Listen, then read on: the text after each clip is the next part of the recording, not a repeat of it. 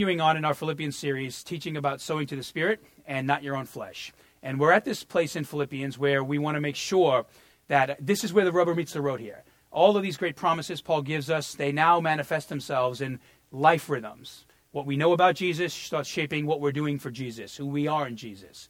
And so this is a pretty powerful section of the back of the book. Chapters 3 and chapter 4 really drive home, you might almost consider evidences of the fact that Jesus is alive in you, that he is vibrant in you, and that you are receiving and experiencing the promise of joy that he gives us all throughout the front end of this book. This is what Paul's writing about. And in this particular section, we're discussing this concept of sanctification, which simply means how we grow in our love for following Jesus. That's a very fancy word. It's a very important word because it's after you come to Jesus, Jesus says, I'm going to spend the rest of my days helping you become more like me. So this idea of sanctifying, growing into the image of Jesus is as significant as your salvation coming to Jesus. And you might remember, if you've been with us from the beginning of this series, that Paul places a great amount of emphasis on the front end of this book on working out our salvation with fear and trembling. This is what he's talking about here. He's not saying work out your salvation, meaning figure out how to redeem yourself. Jesus has done that for us. But working out your salvation means you're spending your days pressing into the rhythms of who Jesus is and trying to become more like him. And so we're in this section where we're talking about reaping and sowing. That's been the thrust of where we've been. How what we invest into our lives today makes us who we are tomorrow. And today we're going to follow the same train of thought we have throughout the whole book of Philippians. We're going to look at an idea Paul gives us rather quickly, and we're going to continue to marry deeper truths to it. When Paul says stop sowing to your flesh, or stop putting confidence in your flesh, put it in the Spirit, that's a very quick sentence he gives us in the 3rd chapter of Philippians. But connected to that is a whole litany of things that help us to understand what he means by that. And so we're looking at these supplemental verses today, Galatians 5:22 through 25, to help us understand what this actually looks like, what it means to sow to the Spirit. So this verse is shamelessly, without question, probably the clearest verse in all of the New Testament that gives us an understanding of what it means to have the fruit of Jesus' Spirit in your life. And it adds another critical layer of truth about what it means to sow to the Spirit, perhaps one of the most important of all. Today, we begin to move from sowing seeds to signs of fruit. So if you're sowing, what should start happening is this fruit we are going to speak about, and the evidence is that we're trying to press into it. We should start seeing some of this in our lives. I'm not speaking about this from an idealistic way, but I'm saying when we talk about love and patience and gentleness and some of the other ideas here, a willing heart to follow God, those are signs of the fruit of the Spirit. And today I simply want to use this talk as a bit of a diagnostic to figure out whether or not we actually have this in our lives. In all of these verses that we've talked about, and in particular the one we're looking at today, also written by Paul, this shows us that one of the greatest evidences that a person is sowing to the Spirit in their lives is when they have been filled and are keeping in step with the Holy Spirit. So I want to jump right in and look at this first idea. Very critical. It culminates in verse 25, but I want you to pay attention to the lead-up of what Paul says. Okay, so one of the clearest marks that you are sowing to the Spirit in your life, this has been the subject of where we've been, is when you begin to keep in step with the Holy Spirit. This is the literal language he uses here. Galatians 5:22 through 25. But the fruit of the Spirit is love, joy, peace, patience, kindness, goodness, faithfulness, gentleness, and self-control. Against such things there is no law. Those who belong to Christ Jesus have crucified the sinful nature with its passions and desires. And he says, since we live by the Spirit, let us keep in step with the Spirit. If you want to know what the ultimate expression of sowing to the Spirit is and putting to death your flesh, it's this right here. Living by the Spirit. Keeping in step with the Spirit. Now in Scripture, living by the Spirit has a very particular meaning. And our ability to live by the Spirit is truly, it's the fruition of a promise that Jesus has made us. Remember, you can't live by the Spirit, you can't sow to the Spirit, without the power and the authority of the Spirit. You might remember when we were talking through Nehemiah about how to build the kingdom of God in our own lives and in the lives of people around us. I kept coming back to this tagline saying, you can't build the kingdom of God without the king. This is how most of the most significant truths are in the Christian faith. We are commanded to do them, but we will fail, utterly fail, if we try to do them without the power of the God who gives us the authority to actually do these things. And so to live in the Spirit is truly the fruition of a promise that Jesus has already made to us. That's where you start. If you don't start by saying, Jesus has given me the ability to be these things, what will happen is you'll set a bar in your life that you'll never reach. If you are the most impatient person on earth right now, when I said that word, you're probably thinking, I cannot be patient. I don't even know how that's going to happen. You have to wipe that from your memory right now. And you have to say, that's already a good sign if you're thinking that. You have to start by saying, I can be patient because Jesus actually said I can be patient. You press into him for the ultimate power. But at the end of the day, you've got to answer some questions about why you are impatient or whatever maybe some of the other evidences of fruit here that are a challenge in your life are. And so he says that he's going to help us be this, to live by his Spirit, by saturating our lives with his truth and grace. You don't accomplish this journey alone. And he does this by giving us the eternal presence of his Holy Spirit, whose main job, the language I use is a little different from Paul. If you've been here for other teachings we've had on the Holy Spirit, I like to say that the Holy Spirit's main job, if you want to be able to identify where his work is valid and where it might be somewhat invalid, because keep in mind there are some illegitimate expressions of the Holy Spirit today in our current Christian culture. His main job is to point us to Jesus' truth and grace in all areas of life. He is a spotlight on Jesus. Where he is pointing people to Jesus, his work is most likely valid. Where he is distracting people from Jesus, there's a good chance that that might not be the legitimate work of the Holy Spirit. And so Galatians shows us that God's Holy Spirit is truly like a spotlight, always trying to remind us of Jesus' hope and joy in life, while simultaneously burdening us to share that hope and joy with others. That's a key thing here. Remember, when we speak about this fruit this morning, they're not just meant for us. It's not just meant for us. When we speak of joy, one of the promises of joy is that Jesus will give it to us. And one of the commands connected to that is that we will share it with others. And so all of these things we're talking about, when we speak about how we grow in Jesus, the end game of this is that we have a bend towards mission. It's that we desire to see other people experience this in Jesus. And it's through this kind of becoming more like Jesus and helping others become more like Jesus that the Holy Spirit puts the spotlight on his Son. Or in Paul's words, on God's Son. In Paul's words, it's how he helps us to keep in step with the life and teachings of Jesus. And here's why knowing this is important. The simple reality of all that Paul has been saying in this 3rd chapter of Philippians is this. When a person truly desires to bring every area of their life under Christ's lordship, when they strive to be a people committed to pursuing the truth of Jesus and a Christ-honoring church family, when they desire to be equipped for the mission of God, what's happening here is the greatest evidences of the Holy Spirit are in their lives. In short, you could put it this way. Those who claim to follow Jesus should actually want to live in a way where they're actually following Jesus. That is what the fruit of the Spirit is. So think of it like this. In the same way your pulse shows that you're physically alive, the fruit of the Spirit, the way you keep in step with the Spirit, is a sign that you are spiritually alive in Jesus. The absence of this fruit could indicate a significant heart deficiency in Jesus. The evidence of it could indicate that there's a vibrancy in Jesus. And no matter where you find yourself this morning, you want to be honest enough with yourself to ask whether or not these things are in you, whether or not these are sort of the default attitudes of the heart that you migrate towards, or if you have a contrarian understanding of the way you deal with stuff. And so anytime we teach on the fruit of the Spirit, I make this point, not because I can't fill up 40 minutes of talking on Sunday morning, but because this point is critical. When we speak of the word fruit, I've talked to many Christians who talk about fruits of the Spirit. And I want to tell you here that that word is not a plural word in the Greek.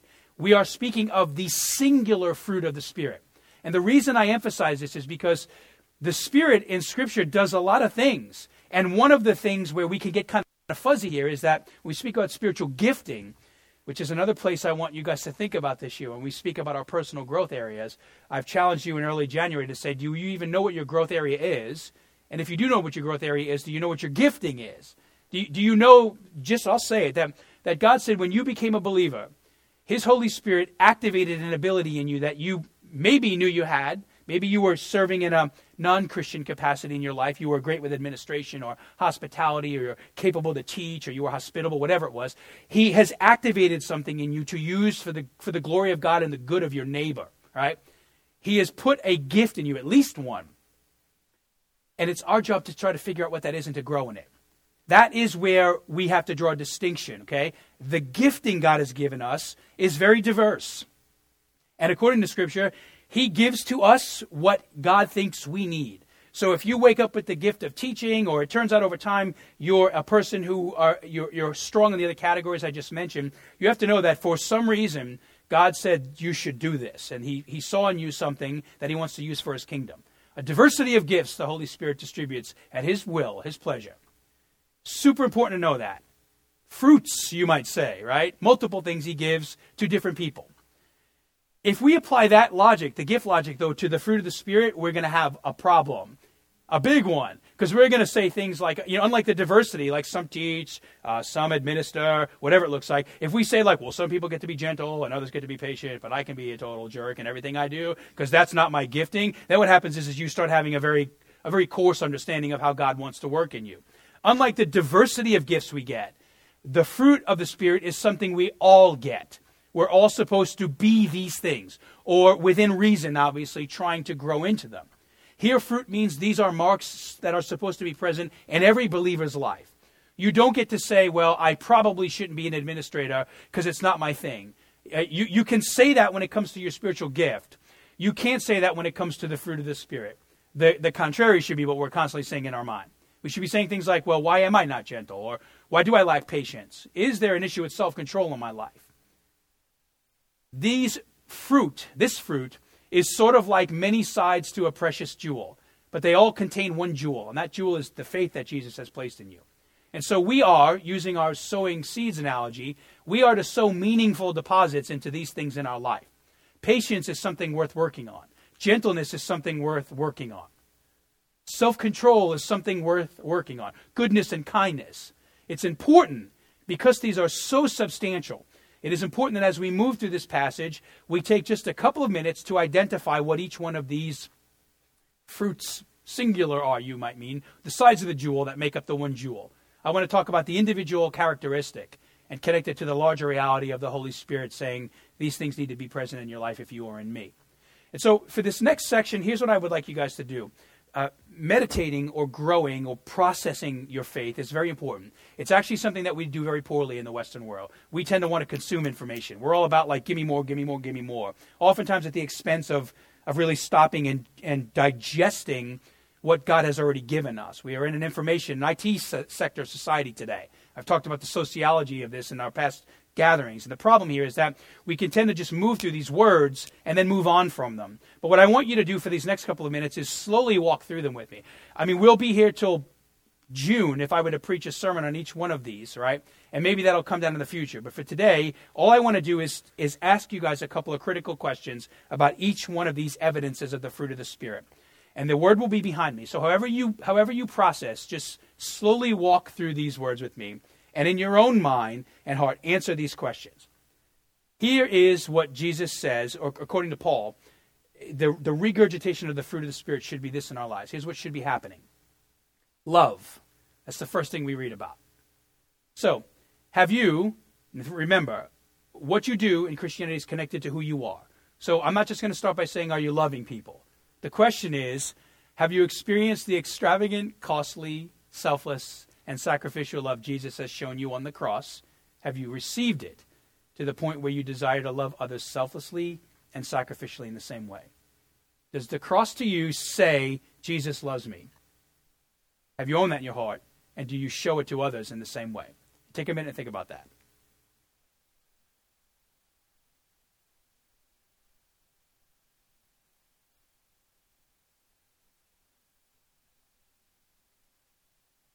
All of you are shaking your head. You're like, yeah, we're good. We love awesome.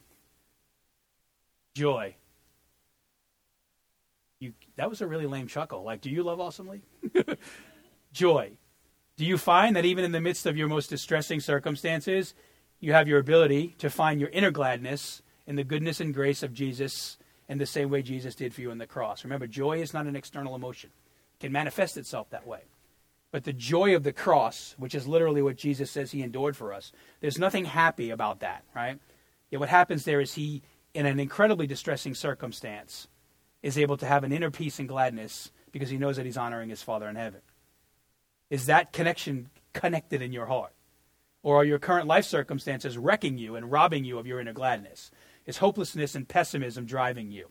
Because if that is the reality, then there's a joy issue here. So think for a second. When you think of your life, what does it look like right now? I can't answer that for you, but you can for you. So just take a minute and process that. Joy.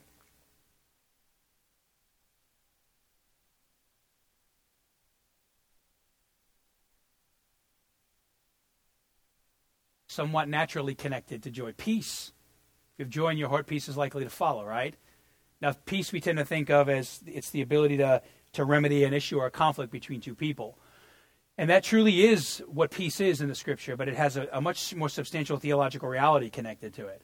Have you experienced the peacemaking love Jesus has given you to be united with his Father in heaven, and to the point where you now seek to live in peace with others? Think about this, right? If we are unable to live in harmony with brothers and sisters in Jesus, or even those in the world, think about what a cardinal slap in the face it is to Jesus. Because Jesus said, let me tell you what actually is irreconcilable. A holy God and a sinful person. But in my grace, I'm able to build a bridge between those two things. I'm able to make peace. That's one of the things Jesus does on the cross for us. He builds the bridge of peace so that a sinful and fallen, broken people can know God, can know the holy. The unholy can know the holy. And in great grace, the unholy then become holy because God has made it so through his Son. And so think about how challenging it is for God to look at our lives when we are unable to have peace in our hearts or to make it with other people. When Jesus said, I made peace where it actually couldn't be made. So think about this. Look at the last month of your life and the relationships that matter most to you. Ask yourself, what type of wake do you leave in your path? Is it tranquil waters or a raging ocean? Are you a peacemaker? Because Jesus says in the Beatitudes that those who are will be blessed. Is peace present in your life? Are you experiencing it and showing it to others? Patience. Have you experienced the patience that God shows you every day, every minute, to the point where it overflows out of you and onto others? Or, here's the contrarian nature to patience. Do we get to this place where there's just a constant penalization for people? The paradigm we use in our church a lot is, you can look at your life in one of two ways. You can look at your life as what you'll never be in Jesus, or what you have yet to be in Jesus. One is functioning completely from the flesh. The other is functioning from recognizing God could change you in ways you don't even think you can be changed. So in your life, do you constantly penalize yourself for what you're not yet in Christ? Do you constantly penalize others? Or are you at this place where you can see in others, and yourself obviously, where people are not yet, and out of you comes a long-suffering desire to help make a proclaimed truth a reality in a person's life? So when you talk to somebody you love and you're like, man, you've been kind of mean to me. And they say, well, I don't know how to not be mean. Are you able to say, well, let's figure this out together and see how we can work through this? Because, as I said last week, proclaiming God's truth to a person is only half the equation. The reality of the way truth is often fleshed out in a person's life is when we are willing to walk with that person to make that truth a reality. That's just as important. And if you want to know where that comes from, all you have to do is look at the disciples. I mean, the truth is, guys, if Jesus just wanted to proclaim truth, he would have told the disciples a bunch of stuff and then went to heaven immediately. But he didn't. On a daily basis, he's telling them what God is wanting them to become. And then he is fleshing out in gritty ways the reality of helping them become that. And so it's like a twofold idea. Do you recognize the patience God shows you, and can you show it to others? Is there a long suffering there? Kindness. Have you experienced the kindness of God in your own life to the point that you have become the kind of person whom God now uses you to be a dispenser of kindness? If you read the Gospels, if you look at the nature of Jesus, look at the woman at the well. Great example. He shows kindness to people that culture says they'll never be kind to. All throughout the Gospels, Jesus is kind to people in these unrivaled ways, even to those who are very, very, very, very far from him. And what happens over time is he becomes a friend to the broken. He becomes a friend to the hurting. He becomes a friend to the sinner. And in short, there's a character trait that develops out of him. And people learn to trust him. They learn to feel safe around him. And over time, those people start to pursue him. The woman at the well, as you know, goes back to the village and proclaims, I think I just met God. Why? Because something happened in that interchange where he offered a hand of kindness that was never shown to her in any other circle of her life. And that became a rhythm for following. And so kindness is a key character fruit, or characteristic of fruit of the Spirit. And it's worth asking whether or not we show it. You might see some of these words here they're kind of blurry. Like when I say kindness and goodness, they almost sound like the same thing, and in some ways they are, but in many ways they're not. So goodness is another attribute of the Spirit, another fruit of the Spirit. Have you experienced the goodness of Jesus in your life to the point where you embody it for others? Has the Holy Spirit created a posture of caring for other people, a posture of generosity with others, a posture of You can almost say goodness is sort of the moral way that we live, a posture of the morality that reflects the life of Jesus.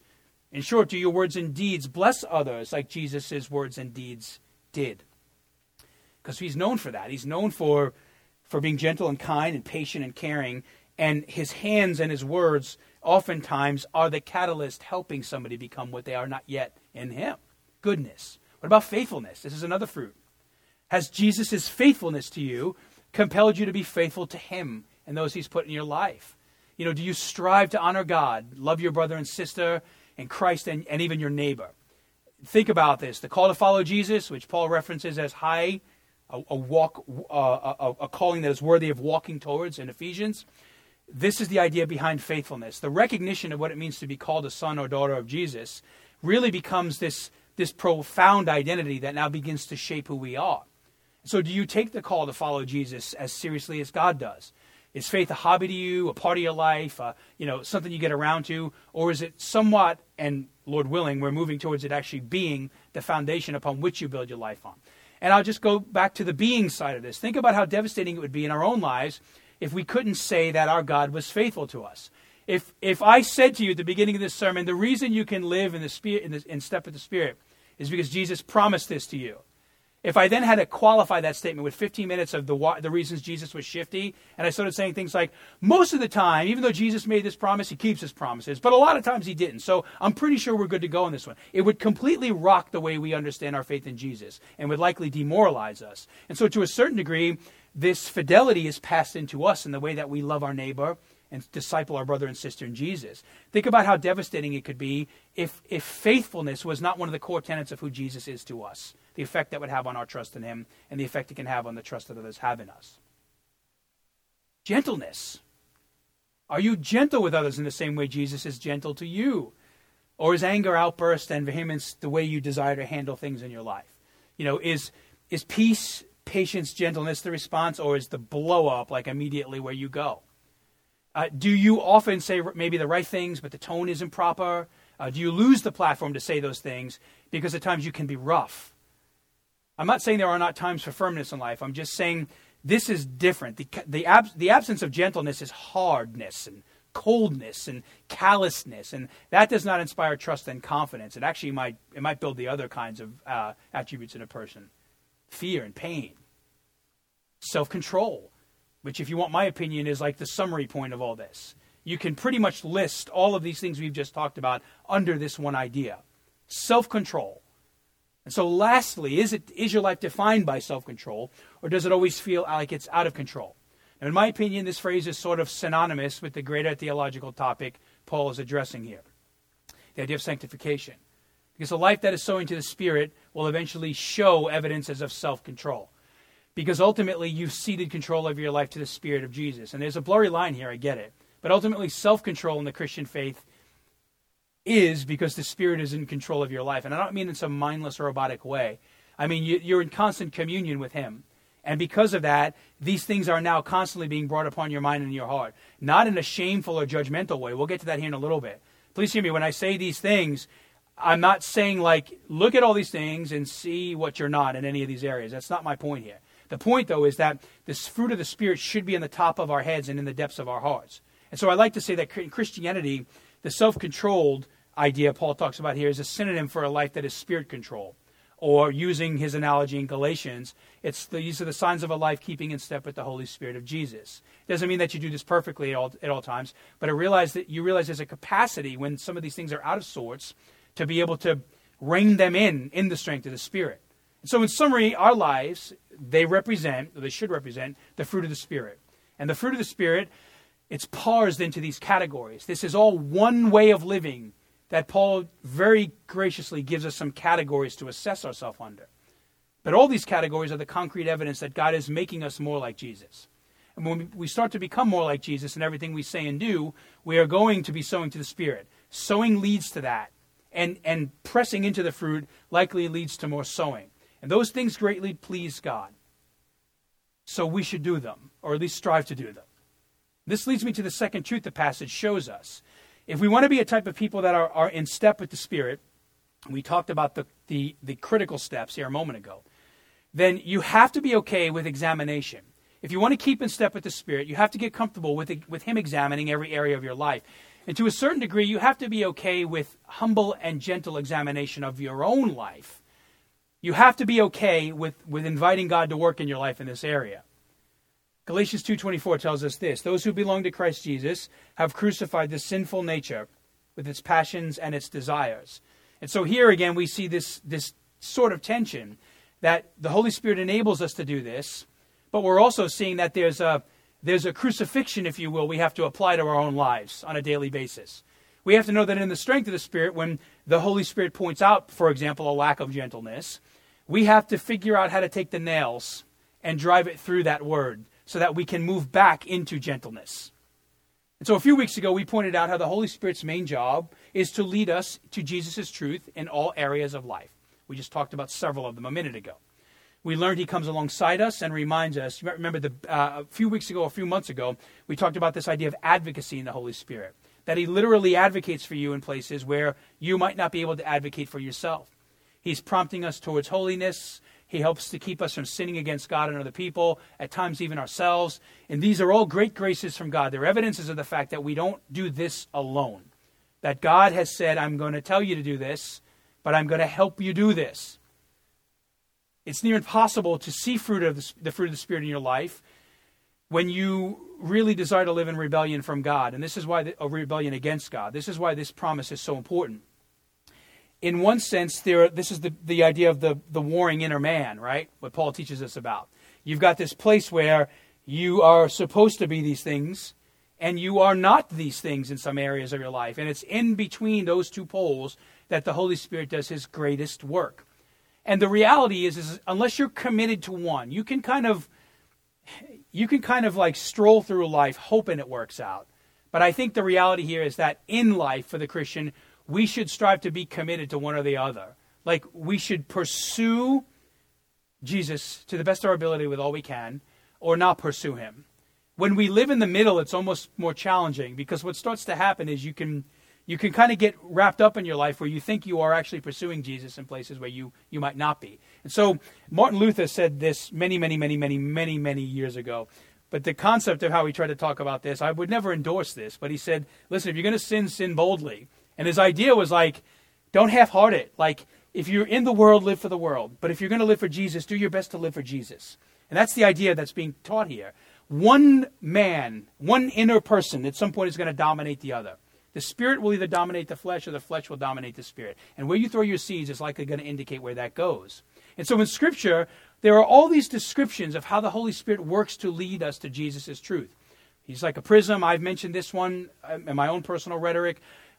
He's one person with many facets. Literal definitions of Him. He's an encourager, a helper, an advocate. Today I want to introduce another critical work that He does. And we won't read the verse today. I'll reference it so you can look it up on your own if you want. But in John 16:8, Jesus also tells us the Holy Spirit is essentially like a lawyer. Like he works to convict. This is a really bad word, and work with me here for a few minutes on it. This word is not a popular word in our world. He works to convict us of our sin, and at times even our righteousness. You don't get convicted of something unless you're open to hearing. And so this is interesting, right? Because Paul tells us in Galatians and John, and we see this general idea in Philippians, that the way the Holy Spirit is going to help us keep in step with Jesus' Spirit is by working in our lives in such a way that He is reminding us, encouraging us in the places where we are living in step, and reminding us of the places where we are not in step, or convicting us of the reality of our condition before Him. And He's convicting us in two critical areas. He's showing people their need for Jesus and the areas of their life that are out of alignment with Jesus, what we call sin. And He's encouraging us in the places where we are in alignment with Jesus.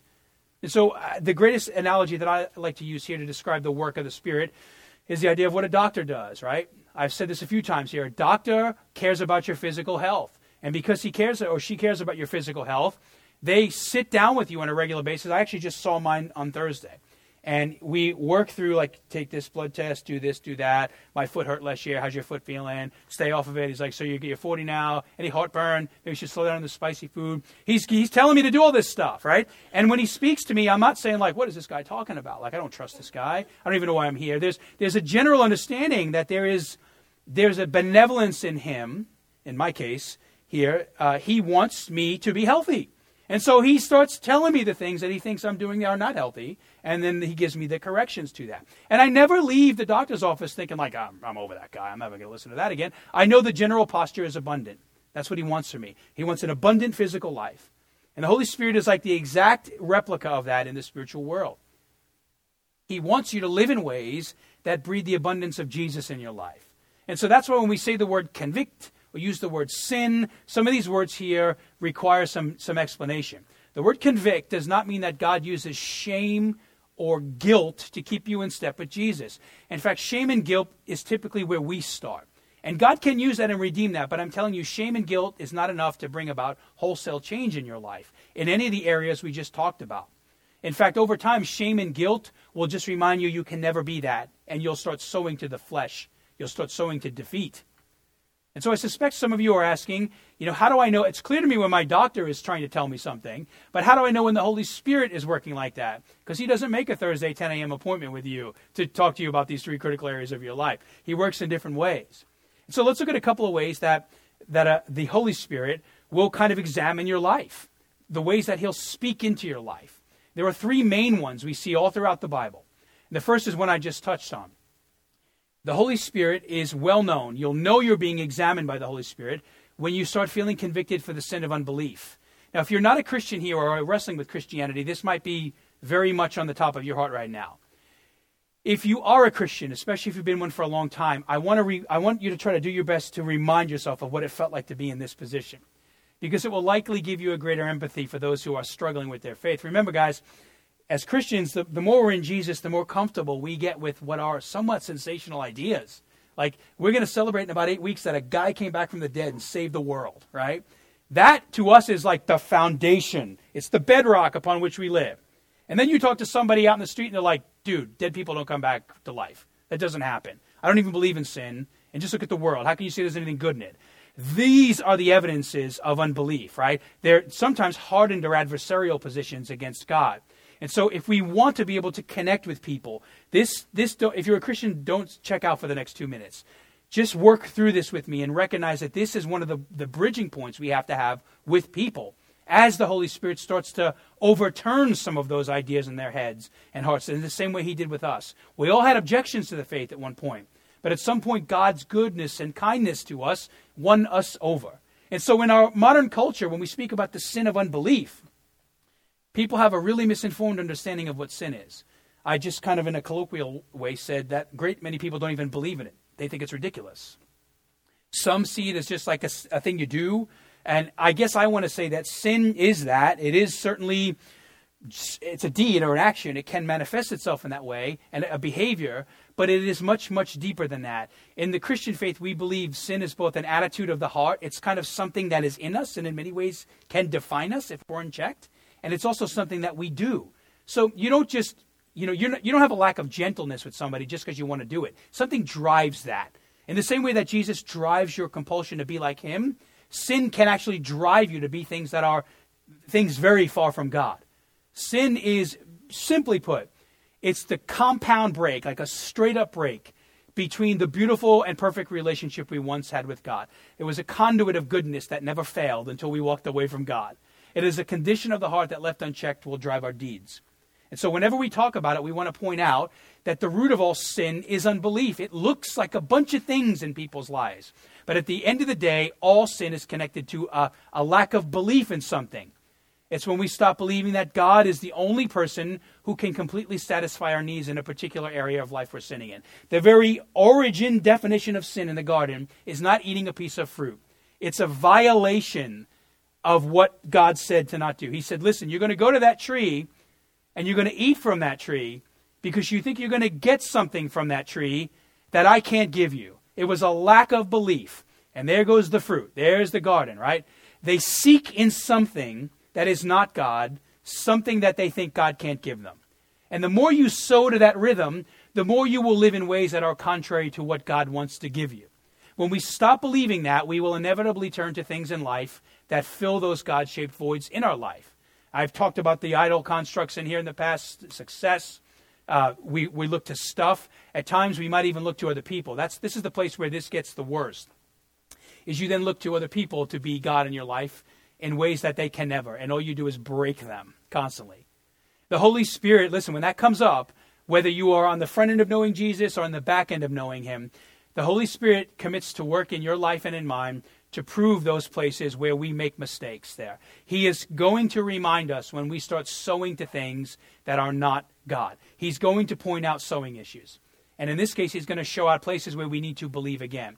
And the way you know this is happening in your life is when these once random things, this is usually how it happens. There's something in your life today that matters to you that did not matter 4 or 5 years ago. You know, there are issues of morality or faith or ethics or spirituality or gentleness or kindness, whatever, even the fruit of the Spirit. Maybe there are a few of these things in your life that you never really gave 2 thoughts to. But all of a sudden, you're hearing about Jesus and talking about Jesus and reading about Jesus, and somebody's talking to you about Jesus, and you're like, man, I'm not really never really thought about gentleness, but I'm kind of not a gentle person. What does that mean? Well, what that likely means is the Holy Spirit is starting to show you something. Or if you function from the head, it's when the controversial and the abrasive claims of the Christian faith, they get a little less controversial, maybe a little bit more sensible. This is Easter. This is the season of resurrection and redemption. Maybe you get to this place in your life where the weight of failure in your life is heavy, and you start saying, you know what? I don't even necessarily believe in the whole redemption thing, but the idea of it sure would be nice. I'll just look into it for a little bit. And then all of a sudden you start pressing into these ideas of forgiveness and peace and grace and truth, and these words start lighting up to you in ways they never did before. That is an evidence of the Holy Spirit working in your life. They are the signs that he is examining you in places where there are unbelief. But be warned, the challenge with this, especially if you're still in a position where you might be far from God or you know somebody who's far from God, is when the Holy Spirit starts talking to you like this, he starts unraveling you. This is the hard part of this. He starts taking like these steel beams that have supported your life and the way you think and act, and he starts slowly pulling the screws out of them. And he says, no, selfishness, that's not a good one. We're going to get that away, and we're going to work towards generosity. And all of a sudden, it feels like your life starts collapsing because your true north, whatever that is, you might find that it's different than Jesus' true north. And so when that happens, what I want to say is that is not a sign of God trying to hurt you. It's a sign of God actually trying to show you something. He's trying to bring you back or bring you to him for the first time. This is the mark of a God who loves you. This is the mark of a God who's trying to show you to sow to something different. He wants you to sow to the truth. And so don't fight it. Or maybe that's not even too much for you right now. Maybe you just need to say, or I need to say, don't be adversarial towards it. Have an open mind and at least see where it goes. Let the Holy Spirit examine your unbelief, no matter where you find yourself on that spectrum. Here's another important one. Unbelief is probably the more common one we talk about, but the sin of righteousness or self-righteousness is another place where the Holy Spirit will convict you. And this is going to be more likely something that somebody who has been in the Christian faith is likely to suffer with. I'm not trying to be broad and stereotyping. I'm just saying if you've lived in the morality and the righteousness of Jesus for 20, 30, or 40 years, you will probably be more inclined to struggle with this idea than the other one. That doesn't mean that these are mutually exclusive. And so righteousness is a funny word. And we're actually going to have a whole talk on it here in a few weeks because Paul begins to talk about in the back end of chapter 3 righteousness. He's basically saying, part of the way you sow to the Spirit is by recognizing who your righteousness is in. And this is one of those places where we might say, well, how can righteousness be sinful? Like, doesn't the Bible say you should be righteous, and when you're righteous, that's good? And generally speaking, yes, but righteousness can be as detrimental as unbelief, because there's this fine line where righteousness becomes self-righteousness. And so while the gospel does tell us to repent of our sin, and the Holy Spirit teaches us to do that, perceived righteousness can keep us from Jesus in the same way. And I've said this here before, the problem with righteousness is that it often becomes something that a person uses to manipulate God with. Righteousness, when it becomes self-righteousness, becomes the type of thing that a person says, well, you should do this, God, because I am this. And that is so fundamentally contradictory to the cross, which says, I will do this for you because you are nothing. And nothing means I'm going to make you something in Jesus, right? The best example of this, you should read this in its entirety. I am just going to touch on it today. It's the story of the prodigal son. This is a reference we talk about a good bit in here because it surmises the reality of what we're talking about here. When people read the story of the prodigal son, what happens there is there's the older brother who's like really righteous and never messes up, and then there's a younger brother who lives in perpetual sin. We just teach the bottom half of that story, and we think the point of this story is like, don't live like the younger brother. But the point of that story is actually much deeper than that. Both brothers are out of sorts. You've got one who keeps all the rules, who's sinning against God, and one who can't keep a rule, who's sinning against God. Both are hurting the heart of their father. And the unique thing about that story is that while one lives in wanton ways and squanders, you might say, the grace of the father, the other feels like because he can live up to, in his own mind, what the father says he should do, he doesn't need the grace of his father anymore. And what happens there is the paradigm, it shifts dramatically. The son becomes the father, and he starts to treat the father as if he is in control of the dynamic. That is the problem. In our world, when we think our righteousness is what makes God love us, we'll start to become the God of the situation. And we'll start to say things like, I'm doing good in life. I'm treating my family well, or my kids love me, or I'm working hard at work and I'm not getting promotions, or life is not where I think it should be, or, I've done all the right things in this scenario, but it's all gone wrong. What happens there is you start to take control of things, and the desire to be rewarded for righteousness starts to remove the reality and recognition of grace in your life. And this older brother attitude here is what we talk about here. An older brother, just simply put, embraces a very unhealthy form of sowing. He's doing all the right stuff for all the wrong reasons. And the simple statement I like to use here is that this is the person who loves more what God can give them than God himself. And because of that, that person is out of step with the Spirit. That person is in step with their own spirit. They are basically saying, I am going to live by my own ways. They never miss that beat. But in doing so, they continue to sow to the flesh, and they walk away from their Father in heaven. And so if this is an issue you struggle with, or you're dealing with somebody who maybe you're discipling who has what we call the elder brother complex. We just sort of addressed the younger brother complex in the first examination point. It's important that you realize you have to step away from self-righteousness and back into Jesus' righteousness. And that's the point of righteousness. I'll give you the 10-cent version of the sermon we'll have on righteousness, but you are righteous because Jesus has made you righteous. That's what it means. And when you believe that, you have the freedom to live in ways that are righteous without the pressure of thinking you have earned something in life. And that will keep your dynamic healthy with God, and it will keep your spirit sane.